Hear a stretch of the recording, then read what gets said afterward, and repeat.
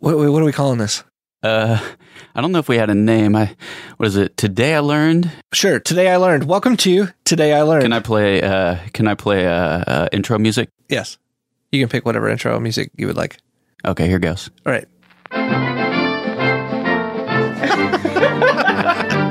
Okay. Nixon wins again. All right, we are reflecting after episode 2 of The Resistance. My name is Matt Connor. I'm your host. I am here with Jay Kirkpatrick. Hello. How are you? I'm good. I'm not sure how to proceed after that intro. Jay is responsible for all things audio and you want to tell video him? too. My video responsibilities are really pretty lax right now. We don't, because this is a podcast. There's no video. That's a bad joke. All right.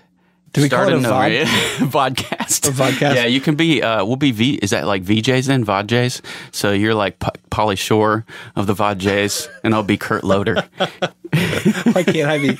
I'm Adam Curry with my current haircut. I'll be Janine Garofalo, and that'll be, or like Carson Daly. Was Janine Garofalo on MTV? That was VH1. She was a VJ way back. I hope so. I feel like I remember her being a VJ. Do you remember Downtown Julie Brown? Oh, Downtown Julie Brown. Man, I totally forgot that name, but now I just pulled it out. Anyway, we're reflecting on episode 2, which was actually a great episode with TV and film writer Lynn Renee Maxcy, who you should know from the hit series The Handmaid's Tale. I don't know about you, but what I loved about this episode so much was her pointing out the fact that the Resistance never changes, that it may ask different questions of you, but it always makes you question yourself. So she starts by saying, I knew I've always wanted to be a writer ever since she was 8 years old, and she had nothing to show for it. So there's this sense in which I think we all want someone else to know that what we're doing is valid. Yeah. So I want you to know that the thing I'm doing is right and good and valid, and that I'm not wasting my time. And by everyone's measure of productivity, by everyone's measure of how much money we could be making versus what we are, or how big it is versus how small it feels, whatever it is. And so for me, what I loved is here's this person she has stood on the stage to accept an award, right? Yeah. She is like right now, it is like the hype of all things is this new season of The Handmaid's Tale. And she's describing to us the fact that she is now worried, what if this is the last thing I ever do? Yeah. What if there's no further validation?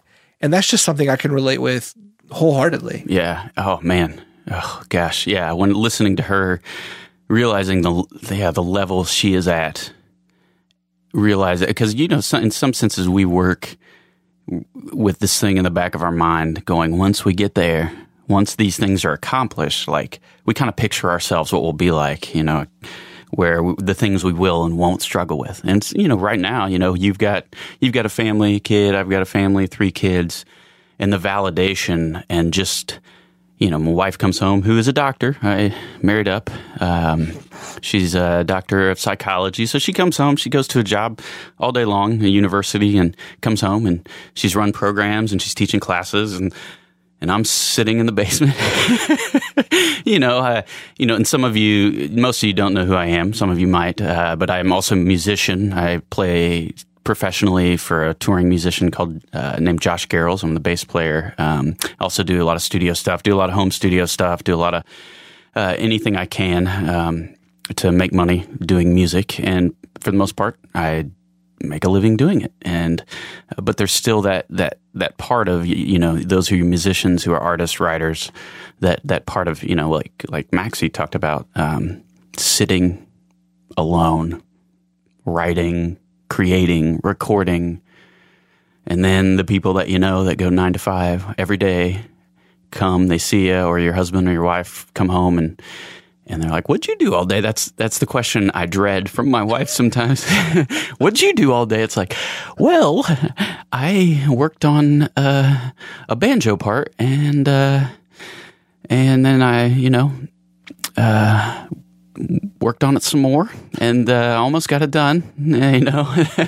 I worked on some of this stuff and that stuff, and there's no money in our bank account because of it right now. But it's this long game kind of thing. But the validation part of feeling, even as you're accomplishing it, again, you do it for a living, but for the most part, there is no.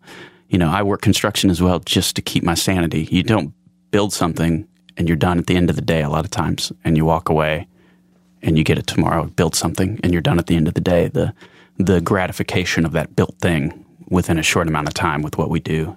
But also communicating what you do to other people is sometimes, even if you accomplish the most nerve-wracking, self-conscious thing, because you're trying to convince people, even if you're successful, that you're successful. That what you do has worth. Yeah. And that is a never-ending thing. From the first time I started traveling with a band, getting paid $50 a week sometimes, traveling in a van, to making a lot of money doing it. You're trying to convince people that you're not an irresponsible guy in your mom's basement or your basement while your wife's working. Yeah, it's like, oh, it's great your wife can do that, so you can do what you want. You're like, no, that's not how it works. I make money. I swear. I'm real. I'm valid. What I do is right and good. Yeah. I think we all feel that, and it's just so clear from our conversation today with Lynn, how much, and I appreciate her vulnerability in sharing that the resistance will never stop, that the resistance never settles in the rearview mirror, that the resistance is actually always very active, and very interested in stopping us from doing the next thing. And it doesn't matter how many victories we have. The reality is the next victory is always going to be just as hard as the first one was. And we might as well just get used to it. Yeah. And that other thing she talked about too, just, man, that blows my mind, that she talked about was making it up as she goes along. This idea, it's almost the you're pretending kind of thing. You don't want people. I saw this cartoon on a guy's desk that I used to work with, and it's a picture. It's a Far Side, and it's this big group of people in the woods following this dog. And it's just, I guess they're like searching out like a posse, and it's this bloodhound, and there's like, 50 people with guns and torches and, whatever posses carry. And the dog has a little bubble above its head that says, "I can't smell a damn thing." And this idea of that, you're going and people are looking to you because you're successful, or they think that you know what you're doing. And most of the time you're like, I don't have any clue what I'm doing. You're that Tropic Thunder, I'm just a dude playing another dude, pretending to be another dude, that kind of thing, where you're like, if people realized that that I had no clue what I was doing, they would not be looking to me. They would not hire me, if they knew really. So I'll just, I don't want to, I don't know how to pretend, I guess. Is the wrong word, but I just got to kind of put it out there and keep it together. And just move through the woods like that dog moving through the woods, and act like I see and sniff, and hopefully I'll have some successes, and hopefully people will keep hiring me, kind of thing. It's it's kind of the way it goes, no matter what level you're at. I feel like, for the most part, for me. So, man, that's great.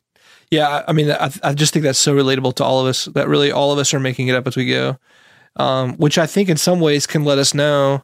Trust the instinct inside of you. Yeah. No matter how crazy it feels. Do the next thing. Do the next thing that you feel like you're supposed to do. And whatever that is, no matter how hard it sounds, no matter what resources you lack or expertise you think you don't have, the reality is we're all in the same boat. Yeah. We're all pretending to be a dude. Except for me. He's playing another dude. Who's playing another dude? Except for you. Except for me, I know. Matt knows. Yeah. Thanks to Lynn for chatting with us, and thanks to you for listening to us riffing. We'll be back next week with episode 3.